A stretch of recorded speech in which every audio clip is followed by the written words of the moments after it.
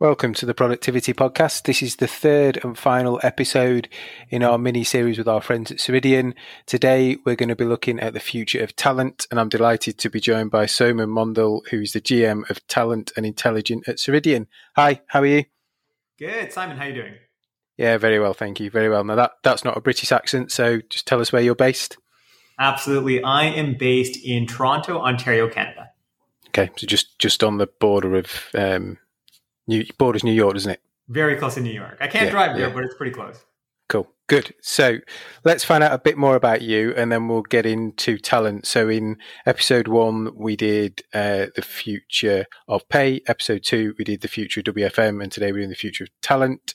But tell us a bit about yourself. Where have you worked? What have you done? How have you got to your role that you're holding today? Yeah, absolutely. So I've been at Ceridian for just over 18 months. And I landed at Ceridian through an acquisition. So before landing at Ceridian, I was the CEO and co-founder of a company called Ideal. So it's ideal.com. And we lived and breathed talent. But, I'm not an HR. I didn't build a career in HR. I'm not a recruiter. I'm not in talent acquisition. So you might be wondering, why did we start this company called Ideal? So if we rewind almost 15 years ago, we started our first software company called Field ID. And that business was in the exciting world of safety compliance management software. So, why am I telling you this? Well, that company got to a point where we were hiring 2 people a week. And I'm an engineer. I'm very data driven. We were getting to the point where we were hiring 2 people, knowing that one would be let go. So we thought there has to be a better way. We're collecting resume data, performance data, psychometric data. Why aren't we doing a better job selecting people? So when that first business was successfully acquired in 2012, we started Ideal. And our goal was to use data. Our goal wasn't to start a machine learning or AI company. Our goal was to use data to help make the talent decision-making process more efficient, accurate, and fair. And so we built Ideal for almost 8 years. And then Ceridian was one of our partners. It was an amazing fit. And Ceridian acquired us 18 months ago. And since then, I am continuing my talent journey at being the general manager of Talent Intelligence. So all talent products lead up to myself and my business partner. So we're both the general managers at Ceridian. Excellent. So an exciting journey. Has it gone to plan? Is it kind of panned out as you thought, or was it a bit of a surprise that kind of the business got bought? It definitely not a surprise. It was a conscious decision. One of the big decision-making factors was twofold. I'll look at it from 2 perspectives. One, from a data perspective, as a startup, when you're trying to connect to systems, it gets harder and harder. Connecting to large enterprise customers, connecting to performance, connecting to learning, that becomes more and more difficult. So we thought, what's the best way to kind of take our vision to the next level? And it really was Dayforce's continuous single platform. So that was a huge advantage. And the second part of that is really the team. From the CEO to the CTO to our co-CEOs, amazing leadership. And I think we have a bit of that entrepreneurial spirit within Ceridian, although we're a large company. So that's quite rare to have. So everything's been going great so far. Excellent. So today we're going to talk about talent. And in your new role in the world of Ceridian, have you inherited more product portfolio, or do you just focusing on the same ones as before? So the truth is, before being acquired, we really focused specifically in talent acquisition. And since then, we've taken a broader portfolio, the total portfolio of talent products. So if you're to think of what Dayforce offers, what Ceridian offers, kind of group it into 3 different sections. There's talent acquisition, which is recruiting and onboarding. There's talent management, which is succession, engagement, compensation, career exploration, career explorer, performance and learning. And then a layer across all of that is talent analytics. So although our roots were in talent acquisition, we've then since taken on that entire product portfolio. So more work. Very interesting work because, it's always been our vision to kind of connect end-to-end employee data. So it is interesting. Excellent. Good. So let's just talk about talent then. Clearly, we're living in a world, certainly in the UK, and I think from some of the other recordings we did, certainly with Seth, in terms of the future of pay, I think the USA is very similar, maybe Canada's the same. we're really struggling to attract people in the UK. So there's more jobs than people. But then once people land, there's organisations that are really struggling to keep people because there's other people that are either paying more, doing more career development, there's more broader opportunities in the business. So how does that fit with kind of the stuff you're seeing and you're looking at, and where do you see this future of holding on to top talent panning out and going? That's a great question. So, there's two ways to look at that. Where do we think talent technology is going in general? And what are the problems that we're seeing right now? So the problems that we're seeing right now, just to touch on your point, we kind of call them the 3 R's: recruiting, retention, and reskilling. So recruiting, we're seeing this throughout. We need to hire more people. We need to hire them quickly. So in the world of recruiting, we're seeing a move towards obviously a better candidate experience, continuous communication with the candidate. So, the old way of emailing and calling, that no longer works. So that is recruiting. When it comes to retention, there's a whole bunch of things that you can do there. We're seeing a trend in that area around belonging and inclusiveness. If you can improve belonging and inclusiveness within your company, retention goes up. And there's a ton of statistics around that. The final thing is reskilling. Now you spent all that time bringing the people in, all of those resources, bringing people in. How do you keep them? And that's where reskilling comes in. How do you provide employees with growth opportunities? How do you provide them with career growth, a career path, career pathways, upskilling them, reskilling them? How do you operationalize that so you can do that at scale? Those are the kind of the 3 R's that we focus on, or we notice that's the area of focus right now. Where is talent going from a talent technology standpoint? We truly believe that, I have this title, General Manager of Talent Intelligence, and that's kind of a unique title. At our scale, there isn't really other people. I don't have peers that work at competitors that have that title. And why is that? Because we truly believe that the way we've been doing things in the past isn't the way that we're going to do things in the future. So we don't want to take an incremental step. We want to take like a generational step ahead. And that's why we're focused on talent intelligence. So when you think of talent intelligence, think of it as the next generation of talent tools. And the best way to think of it, the best way I think of it is I think of all the consumer systems around me, the way that we buy products, the way that we watch movies, the way that we listen to music. All of that is based on recommendations and suggestions. So it's helped make our decision making using data more intelligent and more automated. So unfortunately, in the world of talent and enterprise software in general, usually it's a little bit behind that. We're not using suggestions and recommendations. We're not fully using AI and machine learning to generate those recommendations. So that's what talent intelligence represents. It's using all the data that's available, from recruiting to performance to learning to payroll, using all of that data to help make the talent decision-making more intelligent. So, it kind of in summary, the problems that we're seeing right now, recruiting, retaining, and reskilling, and where we see the talent technology part going is truly towards that new category of talent intelligence. And when you say it's using kind of machine learning and AI, what type of things is it then starting to predict, and using historic data and all the algorithms to help people in terms of their decision making? Absolutely. So, it really depends on where you are in the employee life cycle, but let's start from the beginning. From a recruiting standpoint, AI and machine learning might help a recruiter prioritize who they should talk to first. So if you have 1,000 candidates, the AI might suggest, hey, out of the 1,000, you should go after this top 5%. Why? Because they have the skills that you require, or they're the best fit candidates for that match, best fit match for that job requisition. So that's an example of recruiting. Let's take it from a point of view from a candidate experience. So what do candidates do right now? They go to a career website and they use keywords to search for jobs. When's the last time you went to Netflix and typed in action movie with the hopes of a right action movie that you like is going to pop up? And it doesn't work that way. So instead, using AI machine learning, a candidate will upload the resume and there'll be recommended jobs that are a great fit automatically. Again, suggestions. The third area is, hey, let's look at it from a point of view of an employee. I want to be able to get from, where I am now, let's say that's a marketing intern, to I want to be the chief marketing officer. How do I get there?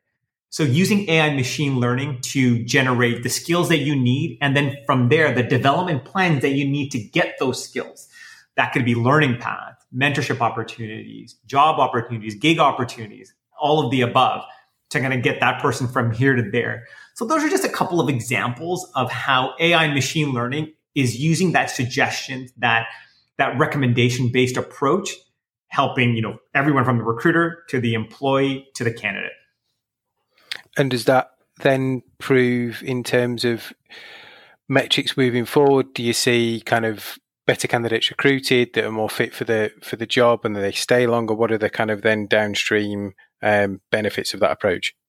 100%. So the beginning, the easy stuff is the efficiency piece. So if you're constantly communicating with candidates, if you're providing them with a better experience, if your recruiters are faster at reacting to the right candidates or faster in general to act to the right candidates or candidates in general, you're seeing a reduction in time to fill. So that is, number one. How do we get to the candidates, make a great candidate experience? How do we reduce time to fill? That's the efficiency side. That's kind of the easiest to understand. And then some of the other metrics are, okay, how are we improving accuracy? So accuracy and retention to me are kind of one and the same thing. How are we improving retention? If you're selecting the right people, if you're giving them a great experience as an employee, you will see improvements in retention. And so we've already seen improvements in retention in specific high volume scenarios. Measuring retention over a longer period of time, since the technology is, relatively new, is, we're still kind of figuring out long-term metrics on retention. But right away in high volume areas, think of call centers, we have seen improvements in retention immediately. And then downstream, even thinking about metrics such as, fairness. Do people feel more like they belong at work? Or do they feel more inclusive, which helps with retention? We're helping measuring those metrics as well, which are newer metrics that people don't always think about, but these are metrics that are important because they do help with retention. So kind of all of those metrics, from efficiency to retention to fairness, efficiency, accuracy, and fairness, those are the metrics I think people are looking at and things that we help measure. Excellent. And in terms of the future post this, so you've talked about kind of changing the game and taking this step change. Where are we going to be in kind of 10, 15 years' time? Do you have any views on that yet, or is it too far out to call? Ooh, that is far out. But I think, the best way to think about this, let's say 5 or 10 years down the road, typically HR or enterprise software lags our consumer lives. So again, 20 years ago, or even 10 years ago, when you were to think about how to buy a book, you would literally go to a list of 1,000 books, maybe listed in alphabetical order. Now, when you go to your favorite e-commerce website or when you listen to music, you would never ever think, I am just going to go through a list of music or a list of movies or a list of products. You just don't think that way. So I think in the next 5 to 10 years, we're going to shift the way that we think of talent decisions. And I mentioned recommendations and suggestions. I think that is just going to be second nature. Someone being able to get a recommendation for a career and then given all the path to get there, or being able to understand as a candidate, these are the best choice options at this company. Again, having that recommendation is going to be second nature. You're not going to be using keywords. So I think the future is that recommendation and suggestions where it becomes second nature, where it's not a novel feature. It's just, this is the way, of course, this is the way it is. But behind the scenes, I think what's going to drive that is end-to-end data. And so again, if we look at the world of consumer systems, let's look at, Google, for example, they present you with an ad. They essentially track you and then they figure out, hey, did you make that purchase or not? And then they kind of use that feedback loop to get smarter and smarter. In talent, we actually have that feedback loop. If you have the right system, you have who applied to a job, who was interviewed, who was hired, who got a great performance review, who got a pay increase. You have that end-to-end data. Now, specifically with Dayforce, we have that end-to-end data. That's what makes us very powerful. It's that single system, that single architecture, that single database. And I think 5 to 10 years down the road, that data becomes your superpower. It becomes that moat that becomes essentially, in my mind, unstoppable, because it makes those recommendations and suggestions that much more powerful. So in summary, 5 to 10 years, recommendations, suggestions, second nature, and data will be the superpower behind the system. Even more so today. Data's going to be the most valuable asset in the world, I think. In the future, it's going to overpower any precious metal, isn't it? I truly believe that. We've always had that opinion. It's, I kind of call it our superpower. And yeah, I truly believe that. So in terms of current trends you're seeing, I know you want to talk about skills and how Ceridian do skills, but what current trends are you seeing in this whole talent market? Definitely definitely skills is one. So I'll talk about that. But I think another area that is a big area of focus is around diversity, equity, inclusion. So I think everyone realizes that, DE&I is very important. It's a strategic objective for most companies. There's a ton of data that shows the more diverse you are, the better your company performs, the more innovative you are. So, there are studies that show this. But I think the trend is, okay, we know what's important. How do we measure it? How do we improve it? There's DE&I. A lot of people just think of that as the demographic data. That's just the diversity piece. But what about the equity piece? What about the inclusion piece? I think that's a trend that we're moving towards, being able to measure that and being able to combine that data, diversity, equity, inclusion, to provide real insights. I think that's one area. And then, of course, skills. We have something called the Dayforce Skills Engine. This is something that we're announcing. It is super exciting. And I think we do skills differently. And I think we do it a lot, with a lot more thought, because we have data from the entire life cycle of the employee. So skills they shouldn't be, skills in recruiting, skills in learning. They really need to be end to end. And I think we've taken a really comprehensive approach the way that we look at skills. When's that being announced, and kind of what's the plan for skills? Yeah, so skills are going to be announced at our conference at Insight. So that is just next week in November. So that is something that we're really proud about. And the way that we're doing skills is different in really 3 ways. One is our skills are pervasive throughout Dayforce. So we infer skills from recruiting. We take skills from learning. We push skills onto performance. Because we have that end-to-end data, we're able to kind of sprinkle skills throughout the system. The second part is the way that we do it differently. We don't just take an organizational view of skills. We go right down to an individual. So an individual look at skills. Just like, you do payroll at an entire company in aggregate, but you can drill down to a person. We do the same thing with skills. And I think the third thing that we do differently with skills, which I think is super important, and we've always taken this approach, is we take an open, standards-based approach to skills. So we don't believe that someone should be locked into a proprietary skills ontology. We've taken a standards, open-based approach, which means companies won't be locked into a skills ontology or proprietary skills ontology. And 2, if we all agree that skills are going to be a growing part of the talent ecosystem, well, there are going to be other systems that generate skills, and we want to be able to ingest them into Dayforce. So, that's why we've taken an open approach, a standards-based approach, because it provides the most openness to us and what our customers want to do. Excellent. So exciting stuff then coming forward. Absolutely. Yeah, it's a big announcement for us, and it's very exciting. Good. Well, watch this space. I'm sure there'll be lots more information over the kind of social channels when all that's announced. And then in terms of metrics, what are the key metrics that people are looking for? You've mentioned some there about kind of diversity, accuracy, fairness, but what are the key metrics that people are looking for in this whole talent sphere? Yeah, if we divide them out kind of into the 3 areas, efficiency, it's your typical time to fill, but reaction time to candidates. 81% of candidates want to be in constant communication. So that means texting. That doesn't mean email. So, how quickly can you react to candidates? How quickly can you reduce time to fill? Average time to fill is about 30 days. top candidates only last for 10 days. So you need to improve those metrics. So the efficiency, time to fill, that's kind of the easy one. On the accuracy piece, again, when you're thinking about accuracy, you can think of metrics such as, how many interviews do we need to get to a hire? And clearly in certain scenarios, people are interviewing the wrong people and they increase the number of interviews without increasing the number of hires. In an ideal scenario, you want to interview the right people, so your ratio from interview to hire is actually more in line. So you're actually interviewing the right people and hiring them in a higher number. So that's an interesting look at how some people look at their accuracy metrics.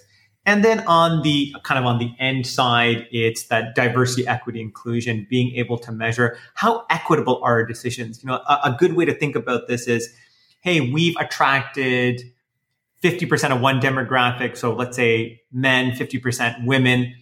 How many people did we interview? Did we only interview 5% women? There's an inequity in that process. And can we uncover that inequity? So that is something that's really important to uncover. So people are really focusing on those metrics as well. How fair are our processes? Is there an inequity? So starting with efficiency, kind of in the accuracy, obviously retention's in there as well. These are metrics that people focus on. How do we improve first year retention? How do we improve long-term retention? And then how do we improve fairness? Looking at equity between one kind of talent goalpost to another.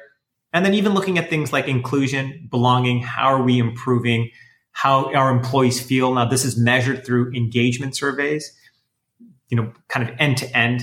You can look at that entire funnel.